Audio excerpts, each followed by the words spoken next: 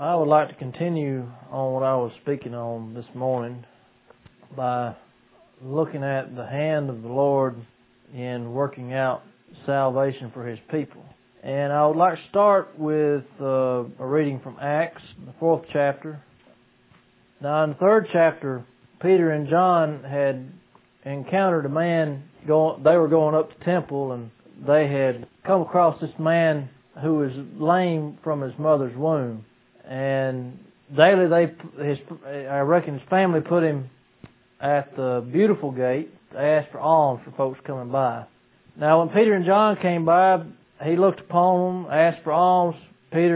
John looked upon him, and through the course of events, Peter told him that gold and silver he did not have for him, but what he did have he would give freely. Took him by the hand, and in the 6th verse of the 3rd chapter says, "In the name of Jesus Christ of Nazareth, rise up and walk." Well, this man was healed of a great paralysis, a great lameness in his feet.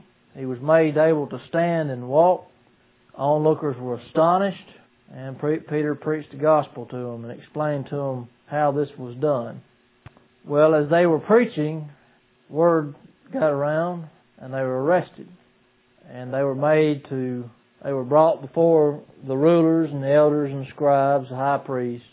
And in the 7th verse of the 4th chapter, they were asked, "By what power or by what name have you done this?" There was no denial that a miracle had been done. They weren't accusing them of being frauds. They knew who the man was. Everyone knew who the man was. He'd been there 40 years. And everybody knew he'd been lame from the day of his birth. Peter stands up, gives an account, says, "By the name of Jesus Christ of Nazareth, whom you crucified, whom God raised from the dead, even by Him doth this man stand here before you whole. This is the same stone which was set at naught of you builders, which has become the head of the corner. Neither is there salvation in any other, for there is none other name under heaven given among men whereby we must be saved." They took counsel, decided the best was to threaten Peter and John, because they could not deny that a notable miracle had been done. They even expressed that was expressed in the 16th verse. They threatened them, turned them loose, and in the 23rd verse, Peter and John returned to their own company. It says, "Reported all that the chief priests and elders had done unto them, or had said unto them. And when they heard that, they lifted up their voice to God with one accord, saying, and said, Lord, Thou art God, which hast made heaven and earth, and the sea, and all that in them is, who by the mouth of Thy servant David has said, Why did the heathen rage, and the people imagine vain things? The kings of the earth stood up, and the rulers were gathered together against the Lord and His Christ. For of a truth, against Thy holy child Jesus, whom Thou hast anointed, both Herod and Pontius Pilate, and the Gentiles, and the people of Israel were gathered together, for to do whatsoever Thy hand and Thy counsel determined before to be done." In the 28th verse is where I wanted to get to. Christ was delivered up. He was delivered up, and Herod and Pontius Pilate, the Gentiles, the people of Israel, had gathered together and took counsel against Him. Herod, even though he had tried to let Him loose, when the Jews cried out, "If you let Him loose, you're not Caesar's friend," he consented to His death. Pontius Pilate. Said that wrong. And the apostles and all that were gathered together declared unto God that all this had happened because of the 28th verse, "For to do whatsoever Thy hand and Thy counsel determined before to be done." They're plainly expressing that Christ came for the express purpose to be delivered up unto the people, to suffer, to die, to be buried, and to be raised again. In the 2nd chapter, this isn't the only instance when they expressed this. In the 2nd chapter, I referred to this morning, when Peter stands before the crowd and gives witness of Jesus and His being the anointed one of God. He tells the Jews in the 23rd verse, well, let's go to the 22nd verse. He says, "Ye men of Israel, hear these words, Jesus of Nazareth, a man approved of God among you by miracles and wonders and signs, which God did by Him in the midst of you, as you yourselves also know. Him being delivered by the determinate counsel and foreknowledge of God, ye have taken Him by wicked hands, have crucified and slain. Now it's very plain and clear that Jesus Christ was delivered up by the determinate counsel and foreknowledge of God. God had foreordained the crucifixion of His Son before the foundation of the world. We have this from 2 Timothy chapter 1 verse 9, where Paul expresses, he's writing his opening statements to Timothy. He says, "Who hath saved us and called us with a holy calling, not according to our works, but according to His own purpose and grace, which was given us in Christ Jesus before the world began, but is now made manifest by the appearing of our Savior Jesus Christ, who hath abolished death and brought life and immortality to light through the gospel."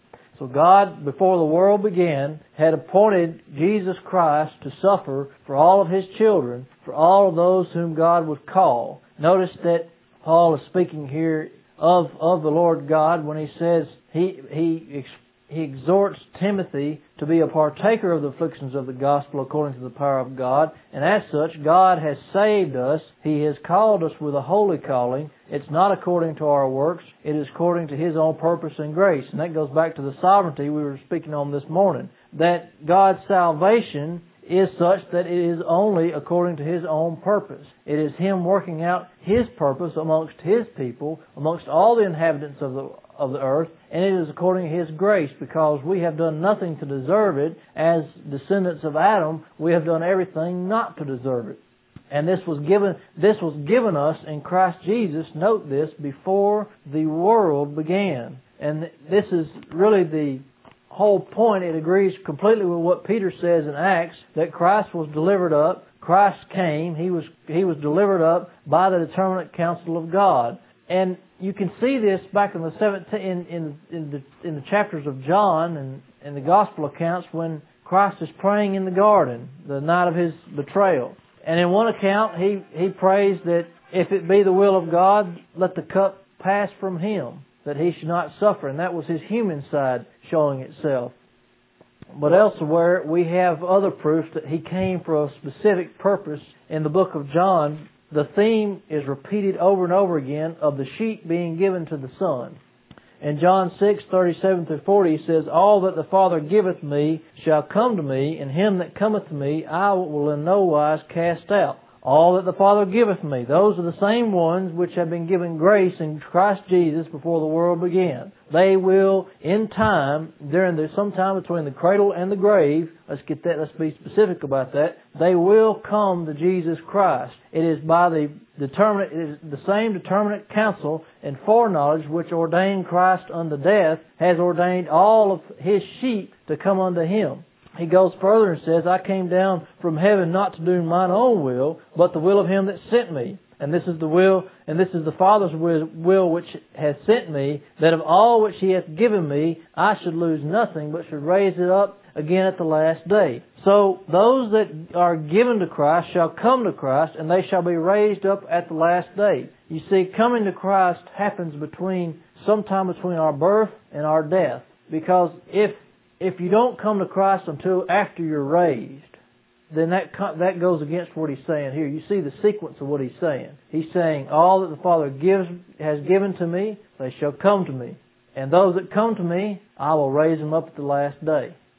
Those are the same ones which have been given to Jesus Christ by the Father. "This is the will of Him that sent me, that every one which seeth the Son and believeth on Him may have everlasting life, and I will raise him up at the last day." And, this caused some consternation for the Jews in the 6th chapter of John, because they began to murmur amongst themselves, because He had said earlier, "I am the bread of life," or I'm the bread which came down from heaven.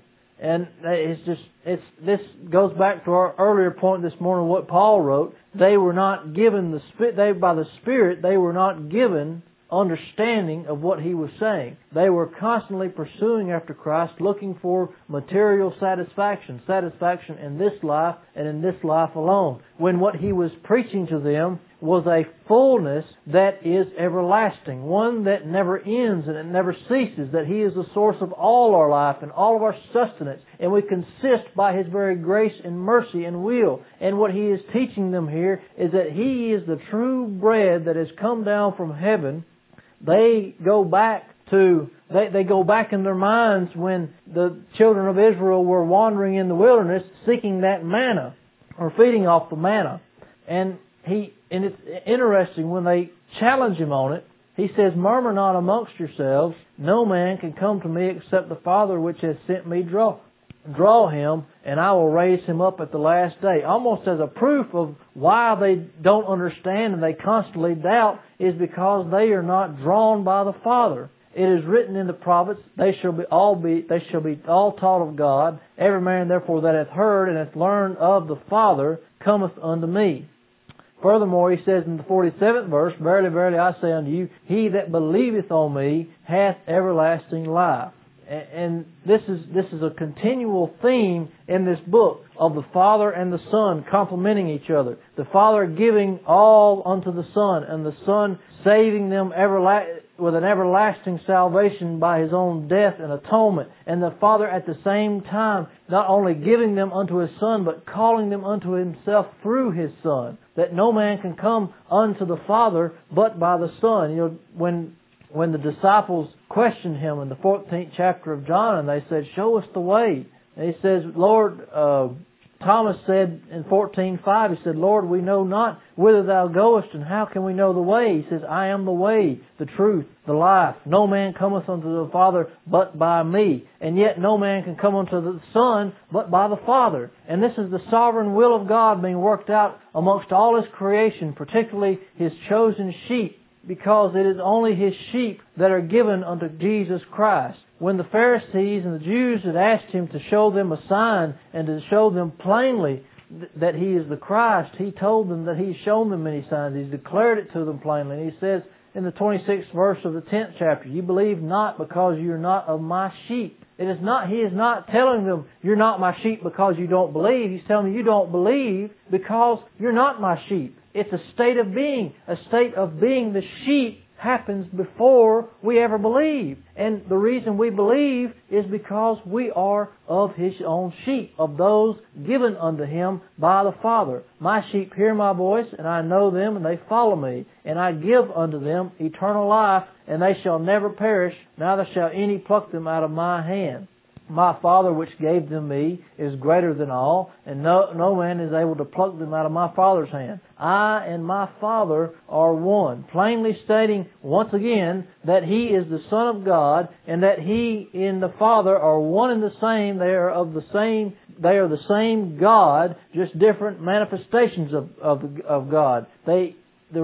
Paul plainly stated that in Christ Jesus dwells all the fullness of the Godhead bodily. The bodily manifestation of the Godhead rested in Jesus Christ. And Christ gave us this another example of being given unto Him and being put into His trust. You see how the sovereign will of God worked as such that before the world began, He gave grace unto those sheep that He had chosen before the world began, and He gave them, committed them unto Christ Jesus for Christ Jesus to be an atonement for them. He says in His prayer in the garden, He refers to this a few times when He speaks of those that the Father had given Him. He's speaking of the apostles in the 6th verse. "I have manifested Thy name unto the men which Thou gavest me out of the world. Thine they were, and Thou gavest them me, and they have kept Thy word. Now they have known all things whatsoever Thou hast given me are of Thee." He also says in the 9th verse, "I pray for them. I pray not for the world, but for them which Thou hast given me. For they are Thine, and all mine are Thine, and Thine are mine, and I am glorified in them." This wondrous union between the Father and the Son, in that the Father has given His sheep unto the Son, for the Son to pay price for their sins, and at the same time the Son has given them to the Father as being paid for, a purchased possession. And it's not just the disciples or those that He had manifested Himself to during His earthly ministry, but also those, as He says here in the 20th verse of the 17th chapter, "Neither pray I for these alone, but for them also which shall believe on me through their word." Now those that believe on Jesus Christ through the word of His apostles, through the teachings of the apostles, through the preaching of the gospel of Christ, are still those whom have been given unto Christ. They were given unto His charge when He suffered when He was to suffer upon the cross at Calvary. It's not that we're given once we believe. We were given and we shall believe. Notice the language He uses here in the 20th verse. But for them also which shall believe. It's not which may believe or which might believe or which could believe. It is which shall believe on Me through their word. And this, once again, is the foreknowledge of God Almighty revealing itself in the Son. This is a wondrous work that we have here of the sovereign God working in His people to believe on Jesus Christ. And it is to those that believe that, and as Paul wrote to the Romans, I'm getting a little bit ahead of myself here, but Paul wrote to the Romans of faith. This faith, he says in the 5th chapter of Romans, that, well, I thought I could quote that, I can't. It was in front of my face and now it's gone. He says in the 5th chapter of Romans, by whom also we have access by faith into this grace wherein we stand and rejoice in the hope of the glory of God. Now, immediately before that, he says, being justified by faith, we have peace with God through our Lord Jesus Christ. How do we have this peace? How do we have this access into this grace? It is by faith. And remember, why do we believe? Because we are His sheep. Furthermore, Paul says in Ephesians, the 2nd chapter, 8th verse, for by grace are you saved through faith, and that not of yourselves, it is the gift of God, not of works, lest any man should boast. These are all foundational doctrines of the Lord's church, that God is sovereign, that He has predestinated us unto the adoption of children by Jesus Christ to Himself, according to the good pleasure of His will, Ephesians 1:5. And Paul, here in the 1st chapter of Ephesians, expounds upon the sovereign will of God and predestination, and the fact that he says, blessed be the God and Father of our Lord Jesus Christ, who hath blessed us with all spiritual blessings in heavenly places in Christ, according as He hath chosen us in Him before the foundation of the world. These are the same ones who are given to Christ Jesus, who He was praying for in the 17th chapter of John. Here we have Paul writing from Rome to the church at I believe it was Rome, to the church at Ephesus. The church at Ephesus had been founded years after Christ's resurrection. And Paul had actually visited them on his way back, his final trip back to Jerusalem as a farewell, kind of a farewell. He visited there. They came out to the island of Miletus, and he exhorted them to take charge over the church, to watch the flock of God, for there were going to be grievous wolves entering in. But the point is, this was all well after Christ's resurrection. This was all well after Christ's earthly ministry, that the Ephesians, the saints which are at Ephesus, and the faithful in Christ Jesus, had faith, believed in Jesus Christ. And so these same ones whom he's writing here were the same that Christ prayed for. They were part of those that were given to Christ Jesus, that came to believe in Christ through the preaching by the apostles. And he says here, they have been chosen in Him before the foundation of the world, that we should be holy and without blame before Him in love. Now this does not preach that all of God's children are chosen and it doesn't matter if they don't believe.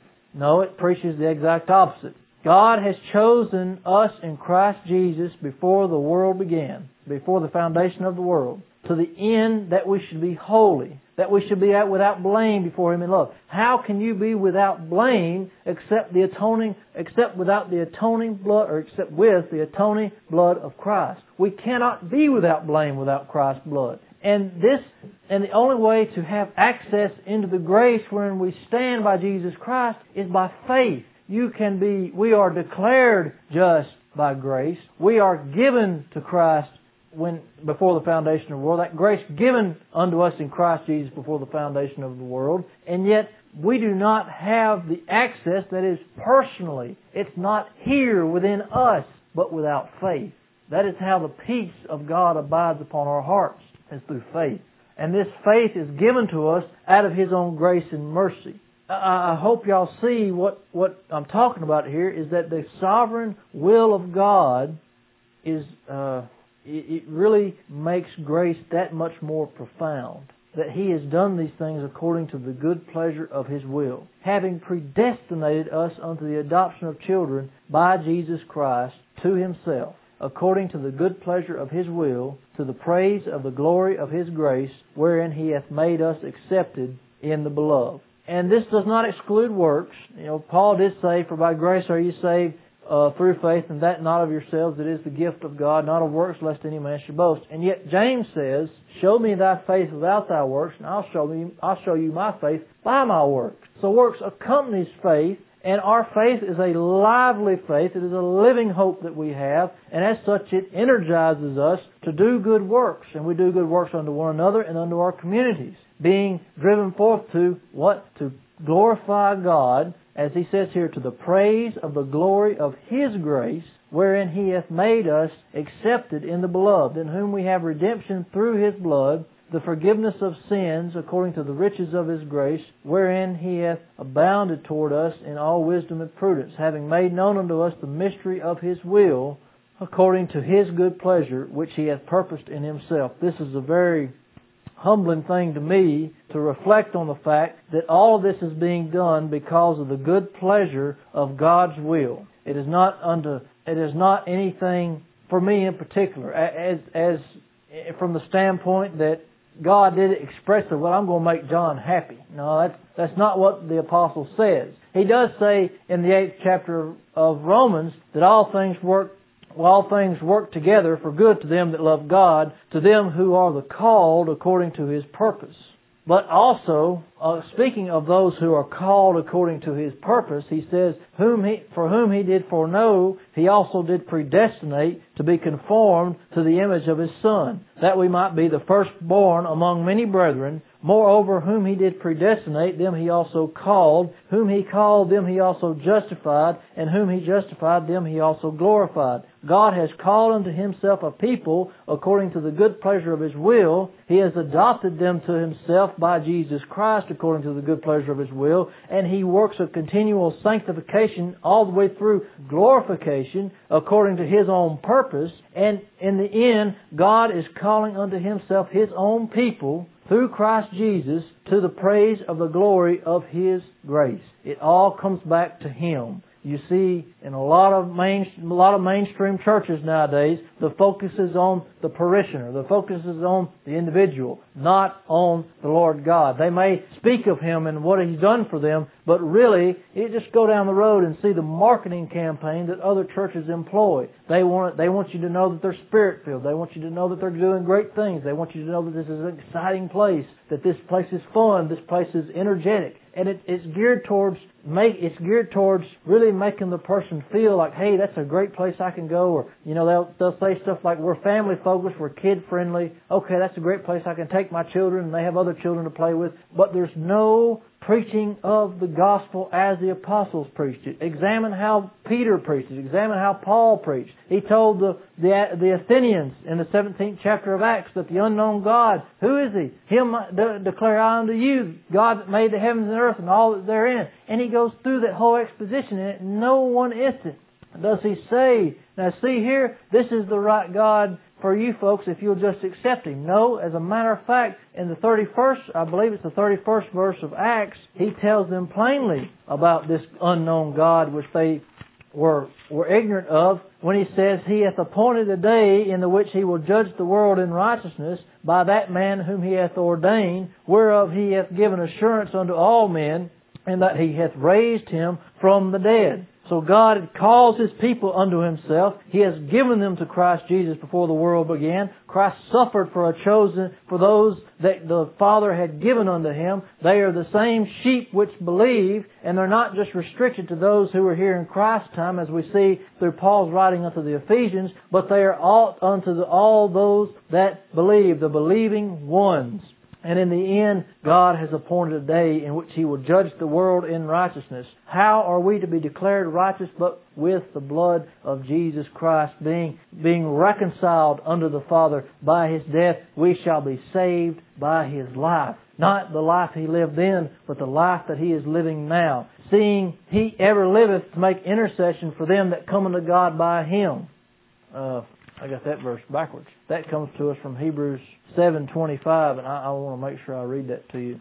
But the writer of Hebrews, speaking of the superiority of Christ's priesthood, saying He is able to save them to the uttermost that come unto God by Him, seeing He ever liveth to make intercession for Him. That is how we are saved by His life as it is, His resurrected life, being given hope of the resurrection that is to come at the last day, and also the fact that we are saved to the uttermost by Jesus Christ because He is at the right hand of the Father, ever, constantly making intercession for those that come unto God by Him. So, brethren, that was just what I wanted to close out with today, seeing that God calls unto Himself a people that were not a people. He calls unto Himself the same ones that are His sheep that were given to Christ Jesus, that those whom He gave grace to before the world began. How can He give grace to them except that He foreknows that sin will enter in the world, and giving glory unto Himself, He works out a glorious salvation for a chosen few.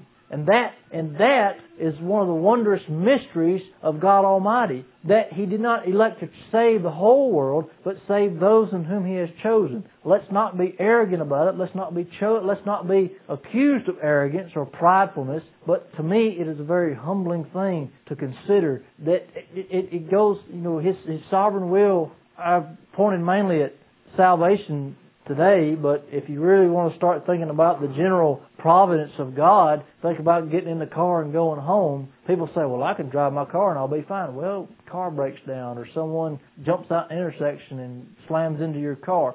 By His sovereign will, and it's according to His good pleasure that we have not only been brought in and added to the church, but we also exist and we go back and forth to our homes, and we're able to live and give Him glory in this life. So I hope that was plain this afternoon and this morning. I really appreciate y'all having us down here, and we do make mention of y'all in our prayers, and we pray the Lord will be with this church. We do enjoy coming down here, and may God keep y'all throughout the next few weeks. Thank you.